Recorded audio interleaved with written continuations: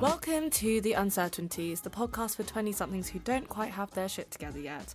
I'm your host, Karis, and I started this podcast because the last few years have been a huge learning curve for me, entering the world of work, moving out of my family home, trying, and often failing, to live up to the challenges of being a fully fledged adult. It can be overwhelming at the best of times, and I know that I'm not the only person who feels like this because I'm going to be speaking to a bunch of my friends and people that I admire about the struggles that they have faced and how they are able to absolutely smash life.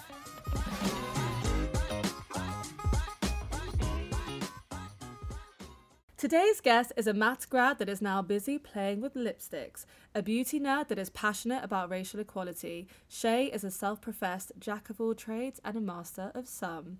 In the past, she's interned for leading beauty magazines in the UK, including Elle, Marie Claire, and the Sunday Times Style.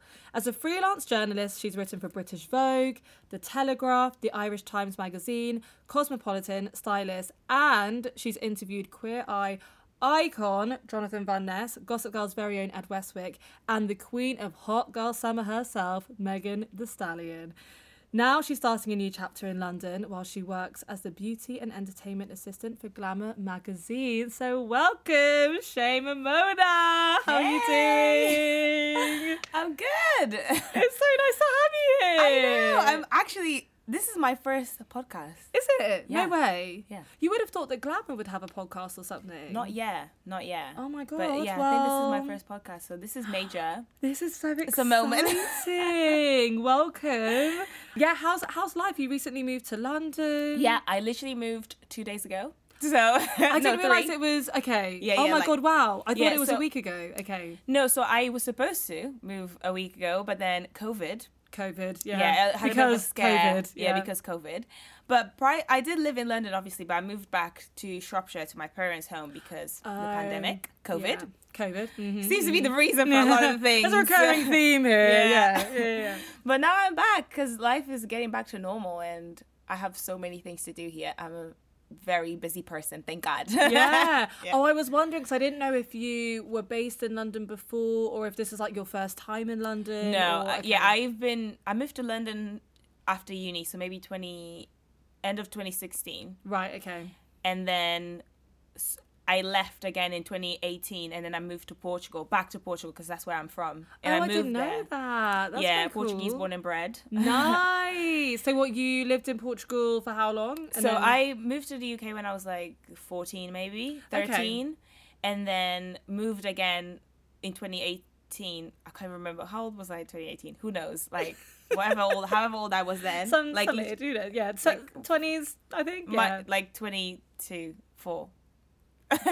Somewhere in that ballpark. I have a maths degree, guys. Anyways, so yeah, I moved there for like a year, like Okay. 8 months to a year, and I was like interning and just trying to get to grips with the industry and trying to figure out what I wanted to do. Mm-hmm. And that was like the perfect place to do it because you can be stressed and go to the beach when you're stressed. Oh my God, yeah. It's just down the road. And you can enjoy the winter because it's not that cold. It's actually, you can go out in a t-shirt in the winter. And it was the best time to be struggling. This English summer has hit me so hard. No, it was like a really bougie struggle, you know? Because obviously I was like a paid intern. And then they did start paying me after a while. But like I was like, it was like a bougie struggle, to be honest. It was like a really nice time to be struggling. Fair enough, yeah. And figure yourself out, you know? Oh, nice. So do you think that you'll ever move back to Portugal? I don't know. My career is like here at the moment. But I think that I probably would move to like retire. Yeah, I mean, yeah.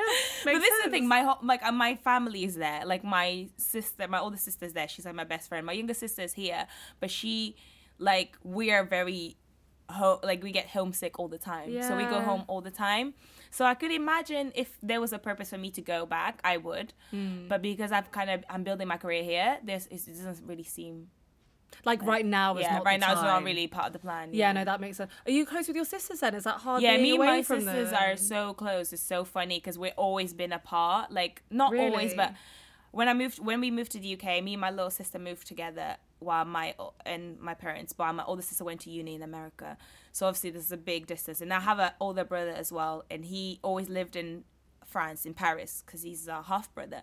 So it's so Right. funny, because I feel like the reason why we're probably so close is because we don't really have time to argue, because we don't See each like, other. yeah, Yeah. And then all you the value time. the time that you have together. Exactly. So basically, every sibling should just live thousands of miles away from each other. period. And it works a dream. but when I moved back to Portugal, me and my older sister were living together for the first time since I was 13. And obviously I was in my 20s then. It was the best year ever. We had so much fun. Oh, We literally had so much fun. nice. And then I literally was like so sad to come back. Obviously I was excited for my new life, and obviously I got all these cool internships. But I was like, she's When like you've had my like a partner in perfect crime. amount of time with someone, Yeah. and you're like, oh, it's And it sad happened this the has got same- to end. The same happened when I went home during COVID, because obviously I was hanging out with my little sister, and we were like in the same house all the time, and we hadn't lived together since I left for uni in 2016. Yeah. So back, comes 2020, and we're living together again. Like in your family home as well. That Yeah. must be so bizarre. It, like feels in really your childhood like, yeah. room. Yeah, and the wallpaper's like flowery, and you're like, ew. Nobody bothered to update that stuff when I was away. So rude. When I moved, when we went to, I went to this school, and they had like quite a lot of foreign students. I went to school in Birmingham for maybe 3 months before I Okay. moved to deep into Shropshire. And then in that school, they had like quite a lot of international students. So they would take you to this class where you learn English. But literally, like at 13, you're not trying to learn what cat and dog is. Yeah. I was like, I was a mathematician even then. I was like, I'm trying to learn hard maths. Why am I missing my normal class to be here? And I just stopped showing up. And everyone thought like I was like skiving, not knowing that I was in my actual class that I was actually supposed to be in, not understanding a thing. But I was there.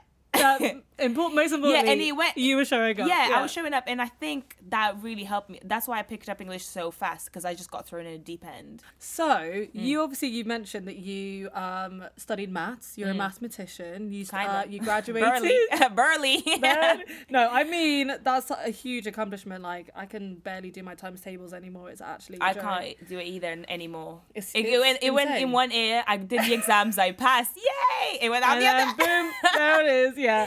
Yeah. But yeah, so you studied at Cardiff University, right?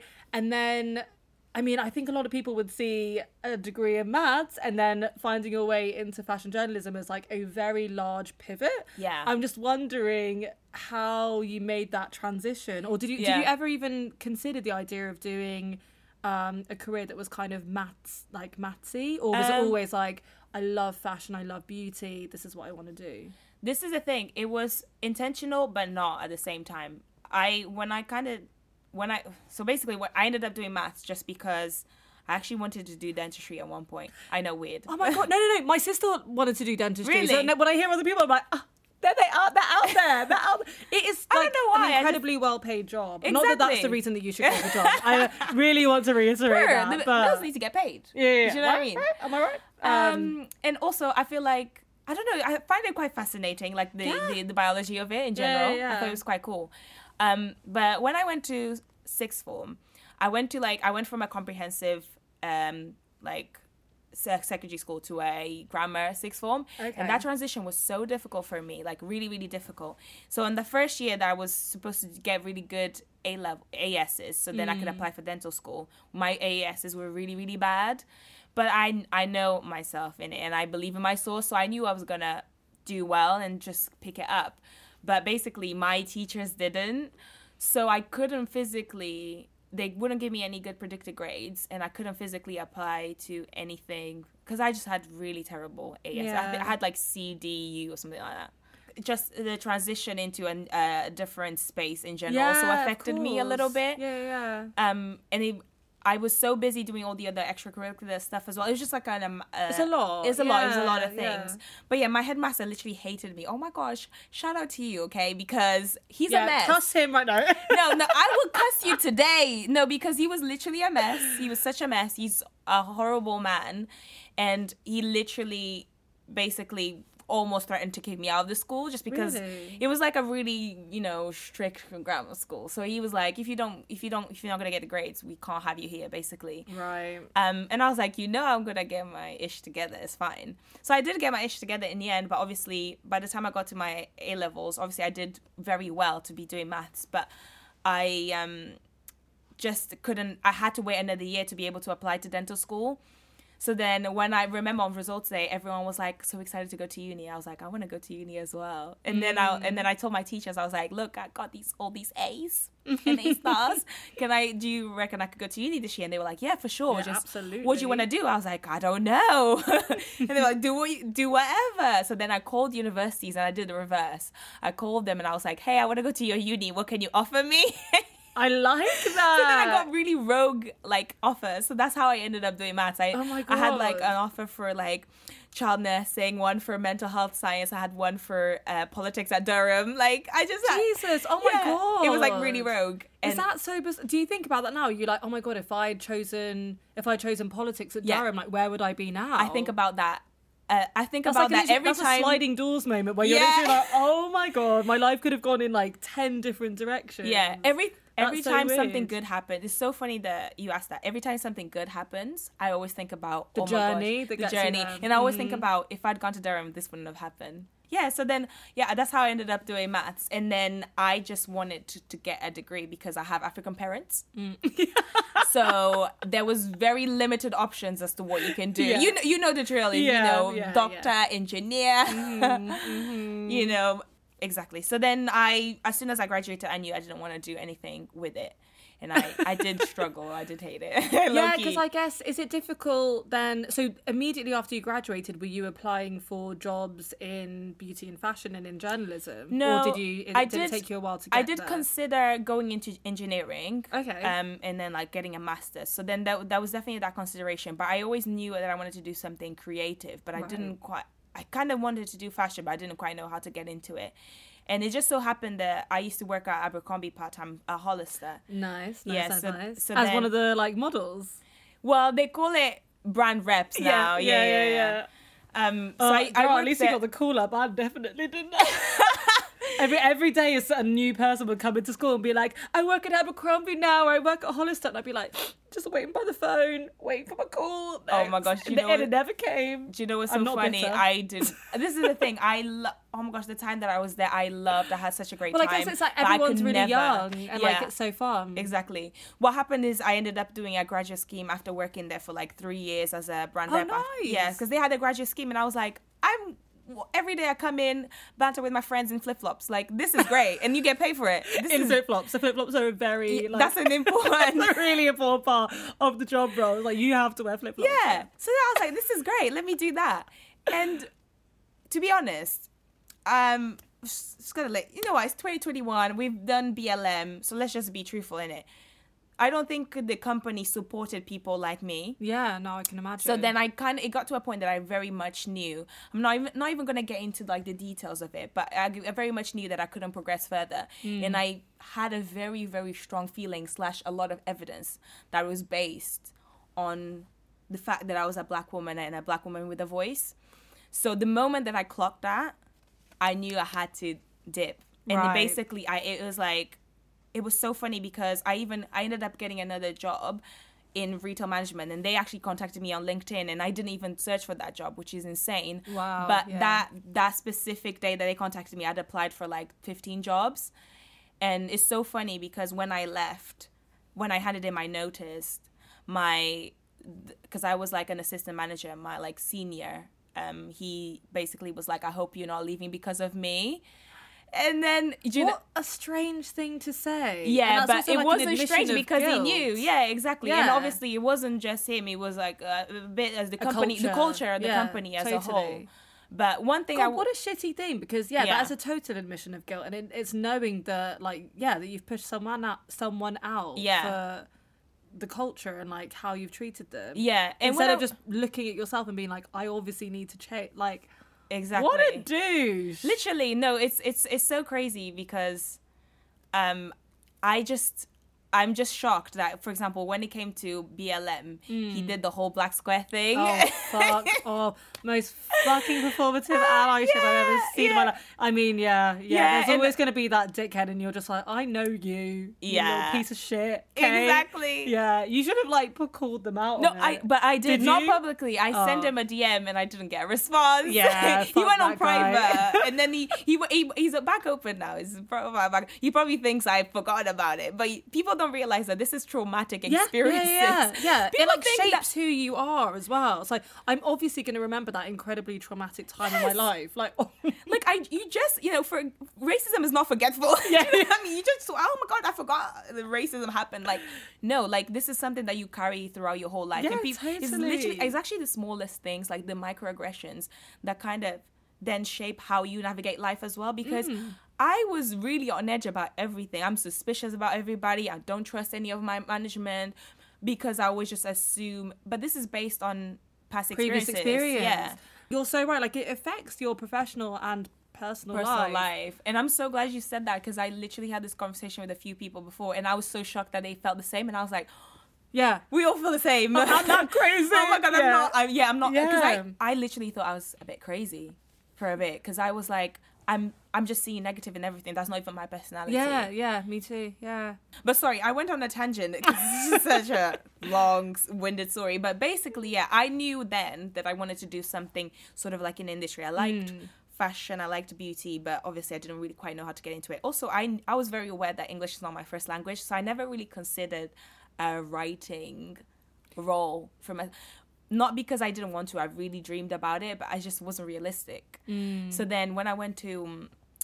when I went to Portugal, that was like I had like an epiphany, and I was like, I can really do what I set my mind to. And my parents really backed me, and I really appreciate them for that, because it was so abrupt. It literally was like overnight, and I packed I was supposed to go on holiday there anyway, and then just to visit my sister. And then I was like, by the way, I'm going to be staying indefinitely. Surprise. Yeah. Even it was the same with her, so shout out to her, to Patricia, because she was like, well, how long is this gonna be? I was like, I don't know. She was like, fine. Oh, bless. Do you know what I mean? What can you do? Yeah. It's like, I mean, and I was like, yeah, and by the way, I'm jobless, so you might have to pay the bills. So is that... You're right. She's like, I mean, she had your back. Yeah. I love that. Yeah. I absolutely love that. And then when I was there, I was doing so I applied for like loads of internships there in magazines. Well, they didn't have internships like I just emailing people. I just found them on LinkedIn or whatever, and didn't hear anything. And then my sister's like she's kind of like quite a well-known person in Portugal. She's an athlete, so people know her. So then she kind of like knew someone that potentially knew someone in a PR company that like represented like just like really cool like edgy brands or whatever. And I interned there it was kind of like a PR role, but then I interned in the showroom, so I was like a showroom manager. So it wasn't anything like groundbreaking, but I learned so much in that role, and the people that I met there, they're still my friends to this day. So, and then from that point on, I just knew that if I put my mind into something, I probably could just do it. Yeah. So then I carried on hustling, and one day I just decided to DM Femi Feito, and she is the contributing beauty director at Vogue. And I was like, let me DM her. I don't care. Like, if she replies, she replies. She doesn't, she doesn't. And she replied. And I was like, oh my God, that's amazing. She's a busy person. Why did she reply to me? And I just asked her, I was like, I'm a big fan, and I really I love your work. How can I do what you do? Yeah. And she like gave me like a list of pointers of things that I should do in order to kind of like get into the industry. Fast forward like 8 months, had my first job at the Sunday Times, and the first person to congratulate me was her. That is such a that's an amazing story. Yeah. And in between that time, obviously I interned like everywhere. I did like a solid like 4 or 5 months of interning at all the magazines. And that was a lot of like networking, a little element of like serendipity, I guess. But I'm God-fearing, so actually I just feel like I was just blessed in it. It wasn't luck, it was blessings. It was planned. So yeah, I was at Cosmo. I started off at Grazia, and shout out to the team there, because they basically, without really them, they took a chance on me. And then it like opened the doors. Much more. Once you get that first internship, the other ones start rolling in. Yeah, that's why I say to all my interns that come in to Glamour or even to Style, when I was there, they always ask me, I'm like, they always like see my CV and they're like, well, how have you done all of this in such a short period of time? And I'm like, there's a couple of things. Mostly is like, get your foot in the door in the first place. Just find your way in, email everyone. And second of all, just be really nice. Yeah, and curious as well. And be curious, yeah. Ask questions, because to be honest, like in an internship, you're there for a week to maybe 3 max. You don't have time to be doing up, flexing, amazing features, like interviewing Jonathan Van Ness. You're not doing any of that. But you are literally just cleaning the beauty cupboard. Yeah, like these people are like, everyone is so willing to give you their time, even if it was like 5 minutes. You take them a coffee, you like chat to them. There, everyone is actually, you don't realize it, but people are really generous with their time, and also people love talking about themselves and like period. That's why I love you here. Yeah, oh, but it's so true. Like, you forget how much people love talking about themselves and their journey. And so if you show a little bit of curiosity, they'll be like, yeah, 100%, I'll tell you how I got here. And it's like those little nuggets of wisdom that you get from them. And you're like, this is so helpful. And then, like, as you say, like, you've made so many amazing, like, connections and, like, relationships that have, like, helped to get you to kind of where you are, and, like, sustained relationships as well from, like, your very first job to now. It's, like, pretty insane. much. I will tell you something. Pretty much from the first internship that I did, every single other situation, whether it's an internship or a job I've got, it was through recommendation. It was someone, and for the most part, it's not even people that are like my best friends. It's just somebody that really just believes in you, and they have no loyalties to you, but they just think you're nice and you work hard.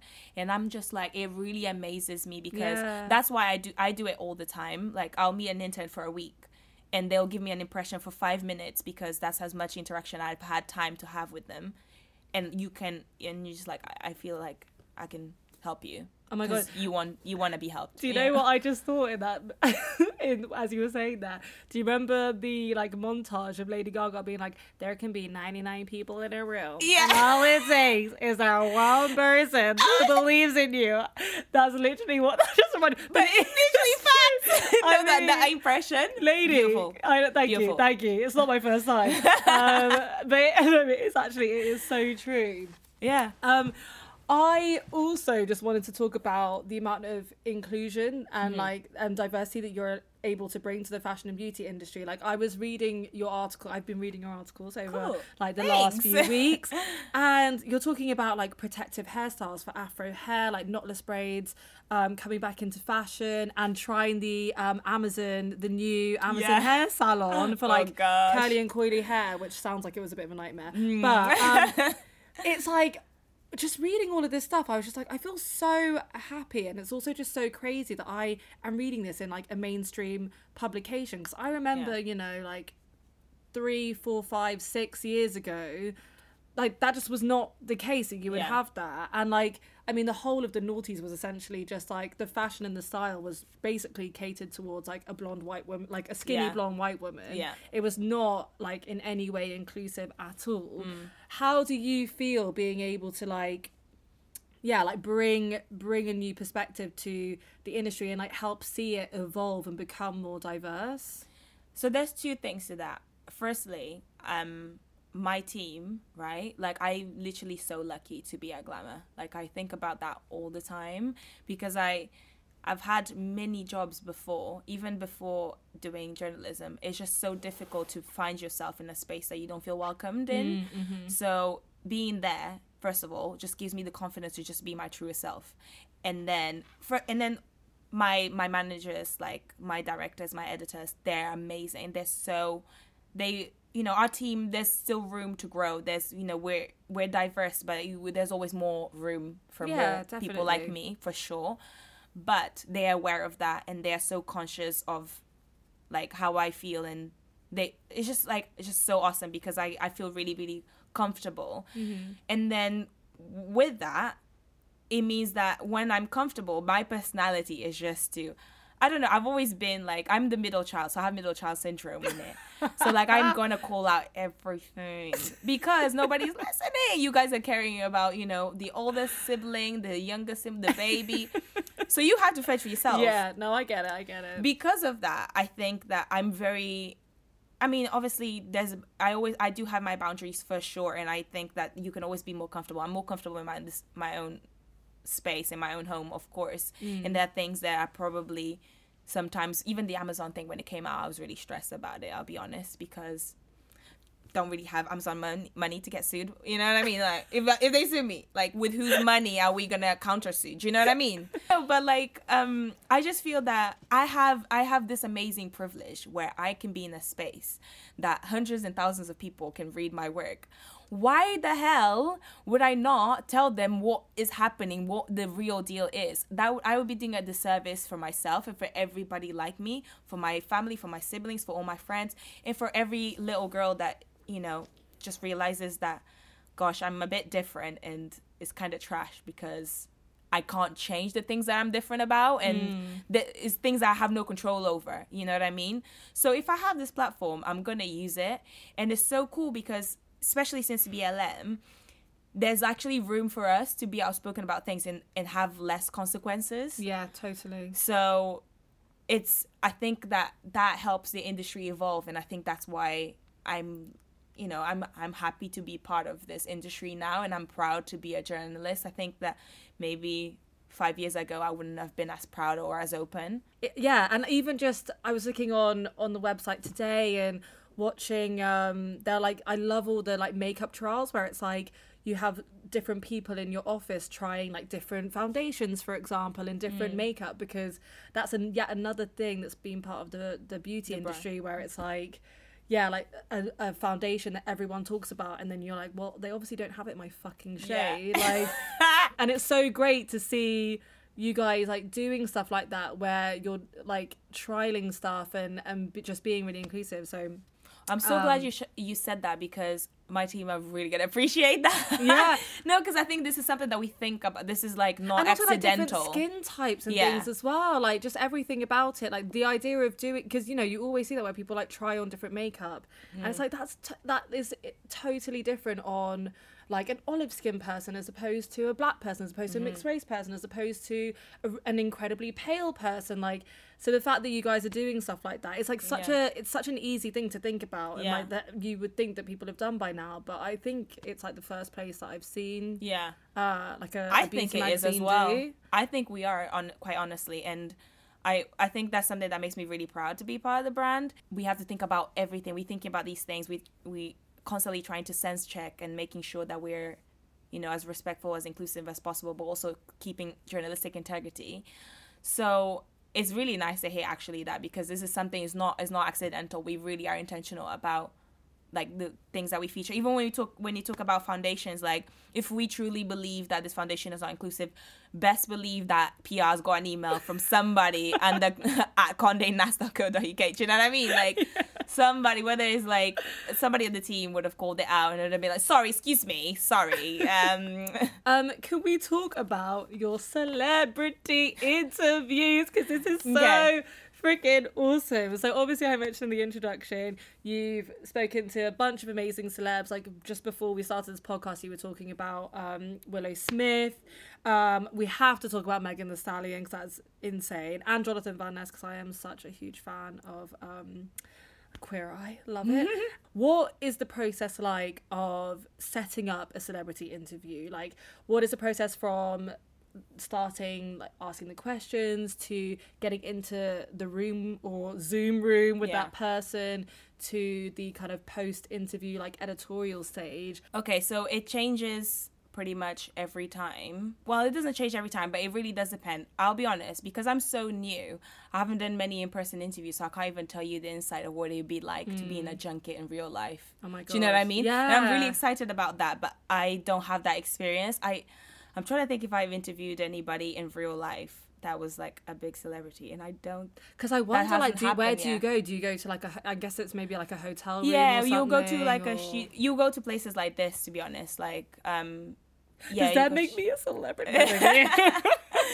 Yeah, but in terms of Zoom, it really does depend of like the celebrity. For example, for Jonathan Van Ness, it was obviously IG Live. Yes. So that was so stressful. My internet went down twice.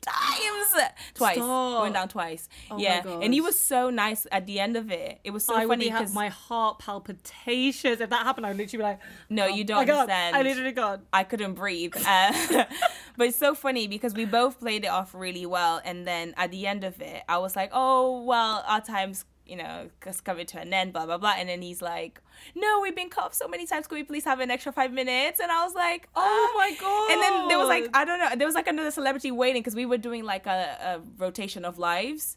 So then there was like another celebrity waiting. I can't remember if it was like Charlotte Tilbury or someone. And I was like, Charlotte could wait. Yeah. I was like, I'm not sure. Okay, yeah, an extra 5 minutes. And I could see my WhatsApp of my team being like, you're gonna have to wrap it up. I was like, Let me take my time. Yeah. Let me take my time. Jonathan's JVN. asked for 5. Jonathan's getting 5. Okay, people. Period. Oh my god. Yeah. So then that's, and then also there's like, I'm not like, I feel like I don't want to mention like specific names or anything, but there's celebrities that they will be really open and be like, ask me anything, and it won't even be them. Sometimes it's that PR. This is another thing that I learned, is that with celebrities, a lot of the stuff that you don't like about celebs is not on them, is on their team.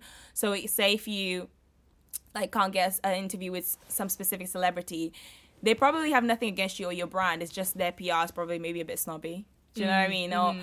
Or they're a bit strict, because sometimes they will say, for example, when I interviewed Ed Westwick, which also was on live on TikTok, there was things that there were things we didn't really want to talk about, but he actually mentioned them. So then I kind of played with it along, like Gossip Girl things. Right, okay. Because he kind of wants to move forward from that. And now I thought that was a fair thing, but I didn't think. Like, I got told not to ask it, but he mentioned it. So then I kind of went along with it. Right, So clearly this is more something to do with their team. With the team. And I get it. Like, they have to be protective of their brand, celebrity or whatever. But, and to be fair, I haven't actually had a bad experience with like their people's teams, but also I'm so new. Like this is all coming from like a very inexperienced person, by the way. These all like one of my favorite interviews that I've done recently. It wasn't even somebody super big, but it was literally like so awesome. It's Tiffany Calver. She's BBC Radio 1 presenter. She's DJ. She DJ'd for Drake. She went on tour with him. Oh, awesome. She's not like a huge, she's not like she's not like in Hollywood or whatever. But it was one of the most valuable like interviews that I've done, because I learned so much, and I learned so much about my interviewing skills as well, because you kind of learn to get things out of people. And there were stories that I've seen other interviews of her, and she did like a cover interview for another magazine, and like the things that she was telling me I didn't see anywhere. So I thought that was cool. Yeah. And I think that that's one of the things that you learn when you're conducting in celebrity interviews. You learn a lot about yourself and about your style. And actually you will see that some interviews will go better than others, but sometimes it might not have to do with the celebrity. It might have to do with you. I can imagine. Yeah. That's really interesting, because I was actually just about to ask you, like, what, I guess, do you get pieces of advice from celebrities? And if Always. you do, what are the pieces of advice that have like really stood out to you, that like you still think about, or that have like helped you in your career since? So that's one thing I always do. I always ask for advice. I'm like, for your fans or for girls that want to do it. On behalf of your fans. For me.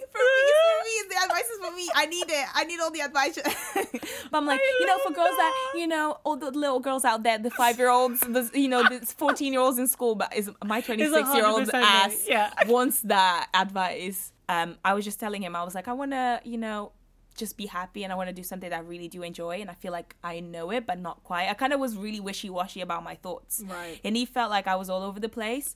And one thing he said to me, he was like, and it's so funny, because if he listens back to this, he's going to be like, I didn't mean it like that, but that's how you said it. And like, he's one of my best friends, so it's fine.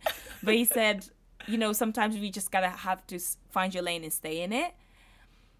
And in hindsight, I know what he meant, but at the time, what that meant to me was that he really put me in a challenge. I was like, you challenge me now to move out of my lane. Because when somebody tells you to do something that you don't want to do, you're definitely not going to do it. Yeah. So it's so funny, because then I interviewed a couple of people recently, and I've asked them like about their best and worst advice that they've ever been given. And a lot of them say that their worst advice is to stay in your lane in some capacity, and then in other words. And I was like, that's great. Really, so that actually the advice is to not take on that advice. Like, to do not stay in your lane. That's why I always say I'm a jack of all trades, master of some, because you can really be good at more than one thing. Yeah, totally. And we're millennial women, and Gen Z women, so we are multifaceted. We have all these really cool things that we want to do. We have social media, and social media, you can incorporate all these things. You can incorporate makeup, fashion, beauty, skincare, financial advice, whatever you want.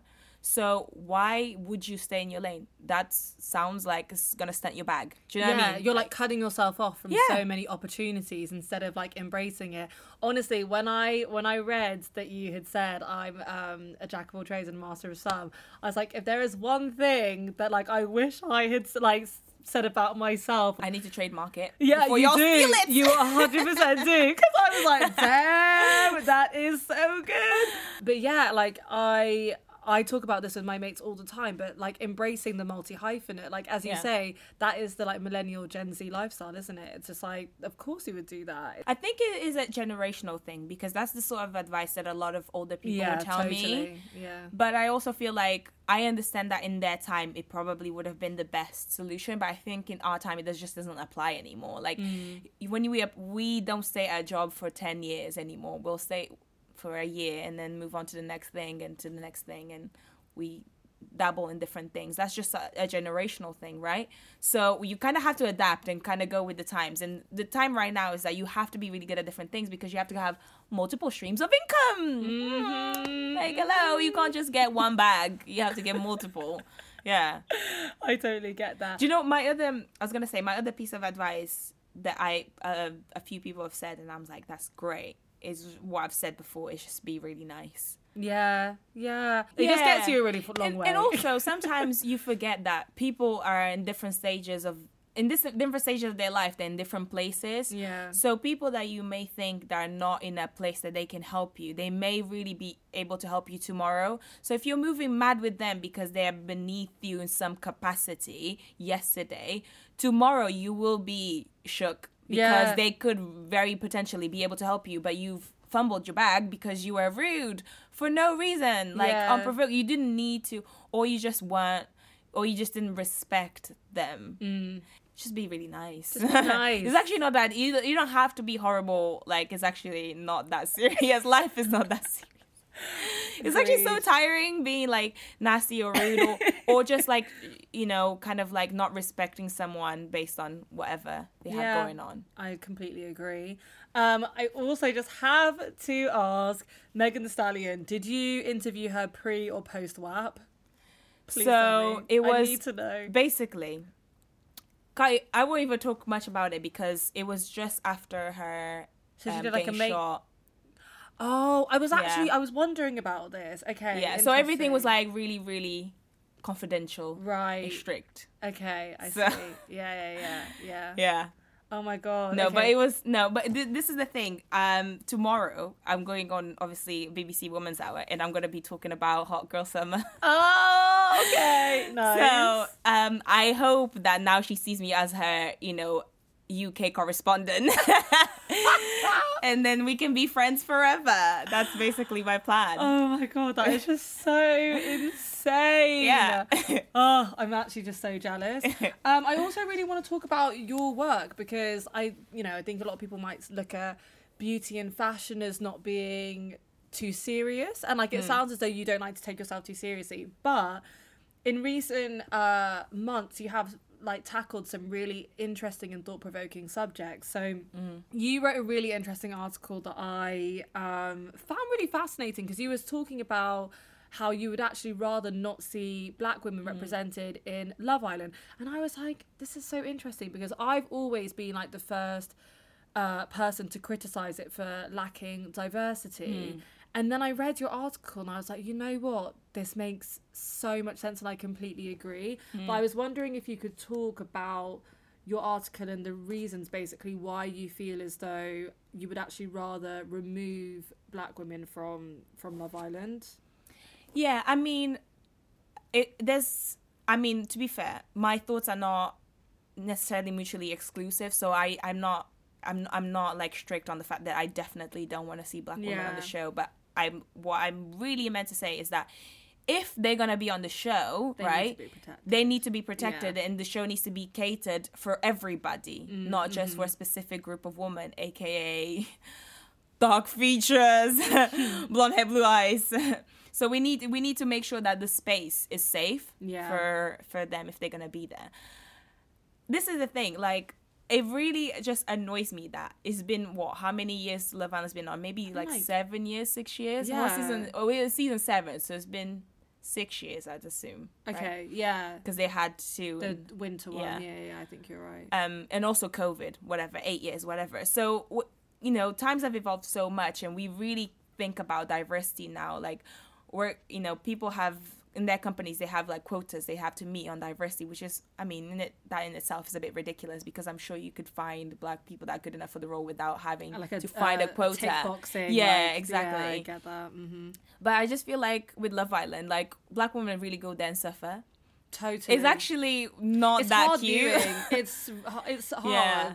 You there was a tweet that was part that you like incorporated in your thing, and it really hit home, and it was something like, oh, not me having to like relive my secondary school like trauma through these like the black women that come on this show, and I was like, that is literally it down to a T. That's exactly how it feels. You're like, you're watching this being like, yeah, oh, I felt that, oh god, it hurts, but like it's hard viewing. I don't think that people understand, and you make so many interesting points about like how Samira was treated. Yewande, actually breaks my heart every time I think about it. Yeah. But I mean, I'm always just shocked at how the Love Island producers like aren't more aware, basically, and aren't more willing to make it a safe space for black women. What do you think is the answer to it?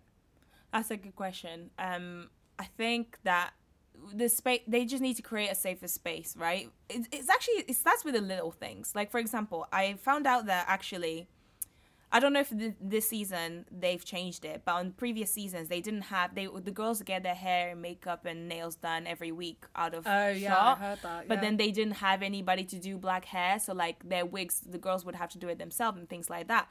So then I'm just like, why can't you even? That's small stuff. Basic thing. That's basic things. You can just get a stylist there to do their wigs, so then they can feel confident. That's a number. In that show, is all about confidence, isn't it? Literally the number It's literally one thing. just confidence. There's girls that are not that, like, there's girls from all kind of, like, personality, shapes, not all personalities and not all shapes and not all sizes.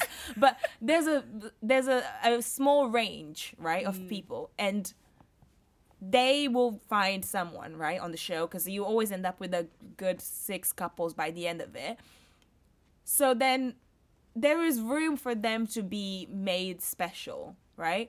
But it's all about part of it is about their confidence. But obviously, I can't sit here and say, oh, the black girls that went there, they weren't confident. No, they were actually really confident. But then that was intimidating for people there as well. But it's just like, you also need to allow room for girls like them, girls like us, to feel confident, and then not be judged by it. Like, it's not, we can be confident without, being intimidating, or all the other things that we attach confidence to when in terms of women, especially black women. Yeah, because confidence on anyone else is seen as really sexy. Yeah. And then on a black woman is seen as like arrogance, intimidation, totally aggressiveness. Yeah. So also that they basically need to just change the mindset of the people that go on the show. Like, if you're gonna bring out, because I feel like sometimes the producers kind of plan to bring out a specific person for a specific someone else. So everyone always gets their specific someone else except the black girls. Why? There's I know a lot of black people, I know a lot of them, and a lot of them like other black people. Do you know what I mean? So it's not like it's not like in this world they actually are not liked. And I think that when you were talking about reliving your traumas in school and whatnot, we were conditioned in school to think that we weren't going to be good enough ever. And then when you grow up, and a lot of our peers grow up, and they're like, actually, that's not a thing. This is just something that I was taught, but actually I changed my mind. So when you grow older, you find out that actually that's not really true. The other thing that you spoke about is you did an incredibly thought-provoking piece about Meghan Markle.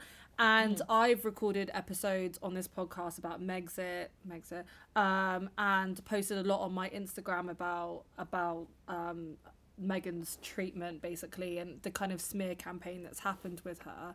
And I always find myself really emotionally exhausted by that conversation, and why does it take so much out of me, and why am I always feeling so emotional about it? And then you did this incredible quote that just really resonated. It was like, if no one was going to believe the claims of racism made by people With as much privilege and power as Prince Harry and Meghan Markle, what hope is there for someone like me, a 26-year-old black woman living in the UK? And I think that's exactly it. It's like, even at the height of class and privilege and, you know, platforms, if someone like that is being treated in that way, like, as you say, it gives you a feeling of, like, hopelessness, I guess, doesn't it, like, within your, like, standing in society. And I think that's the thing that I was, like, really grappling with, and that's why I'm so, like, almost protective over Meghan Markle. Like, I definitely do not see her and think that she's, like, a perfect human in any form, but I think the reason that I get so protective over her and, like, the smear campaigns and the conversation that surrounds her is that exact reason. Like, you, like, crystallize it perfectly. What are your thoughts on the situation? And you actually wrote 2 pieces about it, didn't you? So you did one before, you did one before the interview and one after? I did one about the bullying allegations. Oh, that was it, yeah. And then I did one, oh my gosh, I've written so much, I can't even remember what the other one was. You've written so much. But yeah, these are my thoughts. So Meg Markle is probably one of my dream interviews. Like, it's her and Michelle Obama. They're, like, my dream interviews to do in this life, God willing, and Drake. But this is the thing. The reason why I really appreciate, like, her, like, journey is because she's like a perfect imperfect person. She's like she's not perfect, as you were saying, and she makes a lot of mistakes, but they kind of, like, are so human. But then you forget, because she's literally a whole princess, like an actual whole princess. So then I like that for the first time I'm seeing royalty that are, like, normal. It felt like she felt so normal to us. And this is the thing, I'm a dark-skinned woman, so I probably see life a little bit different than, like, my siblings are all, like lighter skinned. So I probably see life differently than they do. So, and I probably see it as they have a element of privilege, like, more than myself. So then when she kind of first came into the picture, I really didn't feel connected, because there was that disconnect, because we were not the same. So that was my first thought. And then when everything started happening, I was like, we are the same, because we're getting treated the same, even when you're here and I'm way, way, way, way beneath you. So that actually made me more frustrated, because it just made me realize that no matter what I do, so every day I wake up and I try to be better than I was the day before, and I'm trying to grow my career and climb the ladder and be my best self. But then what that just told me is that no matter what you do, you're really never going to be good enough for them, whoever they are. So then I feel so protective of her, as you do, because she's sort of, like, adding the stepping stones so we can climb the ladder a little bit easier. Yeah, but like, she's struggling. She represents all kind of young black women in a way, doesn't she? I think that's why people feel like a special kind of affiliation, I'm sure. And I think it's, in a way, I think what she is for black women is probably what a lot of people felt like Princess Diana was back in, like, the 80s and 90s. She was she was also seen as, like, a normal woman. But I think, and people really have, like, a strong connection to that, don't they? Because it's something that they can, like, really relate to. Exactly. But what you said is that being the only black woman in the room can be incredibly taxing for one's mental health, and trying to be visible and heard is nothing short of an encumbrance. Did I say that right? Yeah. I realised it's just like a bit. It's like a mix of, like, you know, it's just annoying, convenient. It's just like, it's just I realised I've only ever written that word, and I've never said it out loud. So when I said it earlier, I was like, have I said that right? You said that perfectly well. Oh my god, thank you so much. Not me correcting your English. I know. When I don't even speak the language properly. Yeah, honestly, please. I mean, but you had so many really strong quotes in the pieces that you've written that were really thought-provoking, but that also really resonated with me. And I felt, like, really happy and proud that we've got journalists that are being given a platform to firstly, like, write these kind of pieces. And I'm sure there are so many other young black women the same as me that are just like screaming with in agreement with what you're saying, basically. But also I imagine writing those pieces is actually really difficult, because I remember you kind of prefacing it by saying, like, look, I'm actually going to talk about some personal experiences, and it actually makes you have to kind of delve deep and relive a lot of past experiences, and some are probably quite traumatic and deeply personal, and it's a very brave thing to do, to make yourself that vulnerable. What is that writing experience like for you? Is any part of that cathartic? So I think you spoke about actually, maybe it was, you spoke about, was it your head teacher? Yeah. Listen, so back to my team, because they're so amazing. This is how our planning process goes for any insight. Well, to be fair, I don't know how other teams do it, but this is how we do it. Since the pandemic, we've been having Zoom meetings every morning, and we discuss the ideas of the day. So then every morning you kind of just pour your heart out for whatever thing has been bothering you on social media or politics or music, whatever it is. And we also talk about really fun stuff or really funny things. But there was a time, especially during that Christmas, when everything with Meghan Markle was happening, and remember the Sainsbury's advert? I did an article about that as well, and that went viral. And we go in the morning, and then I just speak my heart out for like 10 minutes, and I just vent, and then my entire team of like 15-20 people, however many there are, and then they're all like, oh my gosh, like, and they're so understanding, and they're like, I'm so sorry. And I'm like, no, it's not you. I'm just like, I just needed to vent, and I feel so much better about it. And then they're like, if you want to write about it, you can. If you don't want to, you don't want to. And I'm like, actually, seeing how much better I felt just speaking about it, like, made me feel like if I write about it, I'll feel like even 10 times more. So that's what I do. And there have been times that I've vented and I decided not to write about it, because it was just way too taxing. There's been a couple of times, not too many. Usually I can pretty much just find my composure, but there's been 1 or 2 times that I've just like, I physically can't write about this. I physically don't have the mental capacity to write anything to do with anything like this. And they were like, yeah, that's absolutely fine. And I was like, if you want to give it to someone else and a freelancer or whatever, then I'd be happy, because I want to see that. I just feel like it'll be helpful for someone else, but I physically can't provide it. Yeah. I think the older I get, the more sensitive I get. Oh my God, I'm so happy you say that. Me too.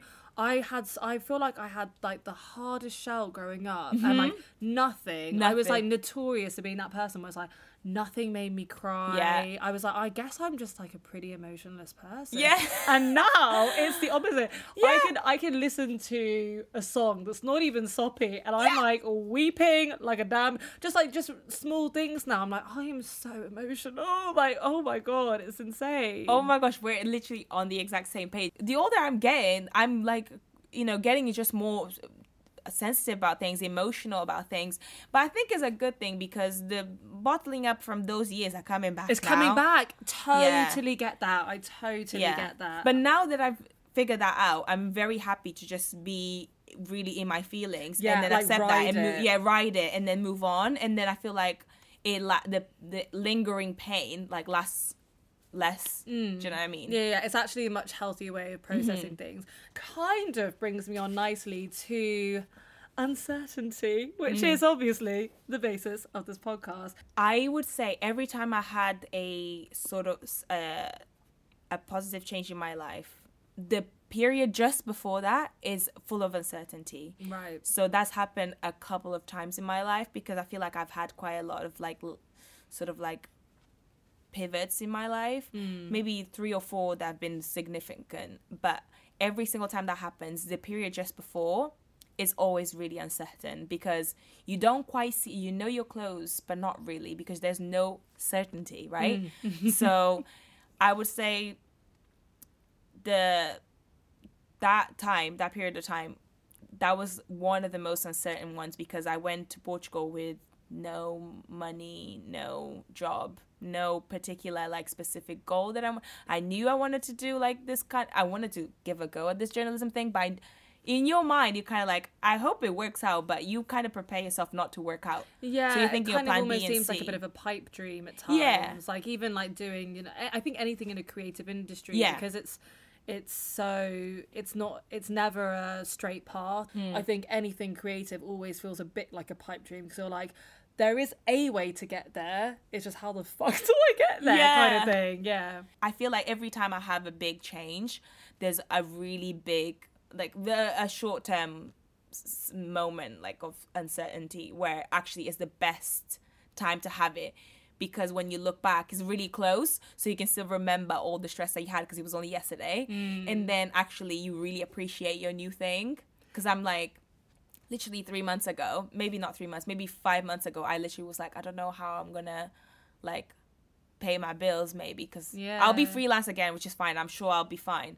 But you say I'm sure you'll be fine, but you don't know that. Yeah. You don't really know. You're just that. kind of like believing in the process. I Yeah. guess. But you know what's so funny? I feel uncertain today. I feel uncertain all the time because I have really big dreams. Really, I don't share them all the time, but probably the closest people to me know, maybe my sisters or whatever. But my dreams are like huge. So then for me, it's like, if I don't know that's going to happen, that's a moment of uncertainty. I don't know also, because you were saying creative industries, there's no a direct route to anything. So then if there's not a direct route, then how do you plan?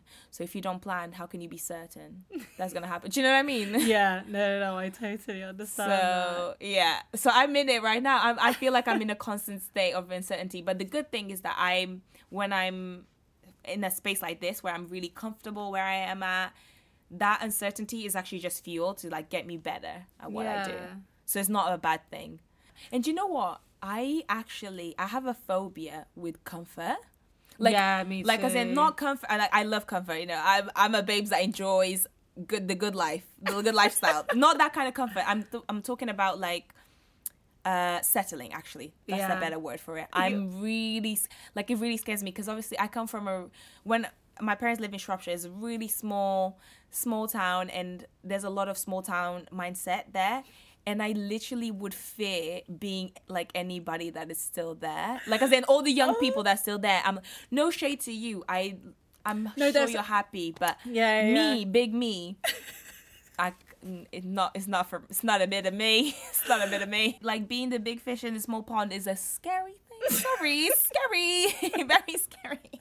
But no, like I don't mind that. But up until then, I really want to make sure that I live my life to the fullest, and I just don't think that I'd be able to do that in the bubble that, you know, the people like that are in. But I know that one day I'll want that, and it will be really, really great. I really believe that. And it's so funny. Another really good advice that I got given, I just remembered. Share it, please. Was don't plan for things, because you know how we have this really amazing imagination. Well, I'm a God-fearing woman, so God has a bigger plan for you. He's got better imagination than you do.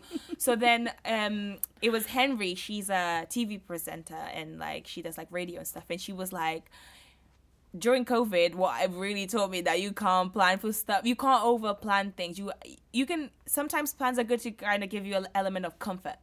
But have you noticed that the big changes in your life, when I was saying about uncertainty the time before, the biggest changes in my life and biggest changes in a lot of people's lives is when there isn't really a specific route and path, or there's a bit of uncertainty. So that actual element of not planning gives room for other things to flourish. I also wanted to chat very quickly about role models. Who would you say are your biggest role models? Oh my gosh, I literally have so many. Obviously my parents. First of all, like, this is the thing about my parents, they're so imperfect. They're literally so flawed. Like, they're really flawed human beings, but because they raised me, they are automatically by default they're amazing. No, but the thing is, my parents are hustlers, and I think that's where I got my hustle from. My parents came from nothing. Like, both my parents are from Angola, and my dad is literally one of the most intelligent people I know. Like, he's so smart. He speaks 1 billion languages, like 7 languages, and he's just like really like focused. While my mom, she's like really hardworking, but actually having that balance. of both is perfect. Finding that perfect balance of being, you know, working really hard and just like being focused and just believing in your source as well. I think there's lots of people that write really well. There's lots of people that are really good at like, that have really brilliant ideas, but actually you just need that little bit extra, and I think that they gave me that little bit extra. So yeah, sorry, that's a really long-winded way of saying my parents. No, I love that. I think that's a perfect way to unfortunately have to wrap up the podcast. No, we've been here for hours, haven't we? I know. Part 2 coming soon next year. Yeah, when honestly. when I've had another pivot. No, but this has been so lovely to chat. You've also just shared so much really great wisdom that I'm hoping that people will find really helpful as well. So thank you so much for doing this. Me. This has been the best like way to spend. What is it today? Thursday afternoon. I don't even know yet. No, this has been so nice. So thank you so much. And also, you are so welcome to come back anytime with my mug. Yeah, my personalized mug.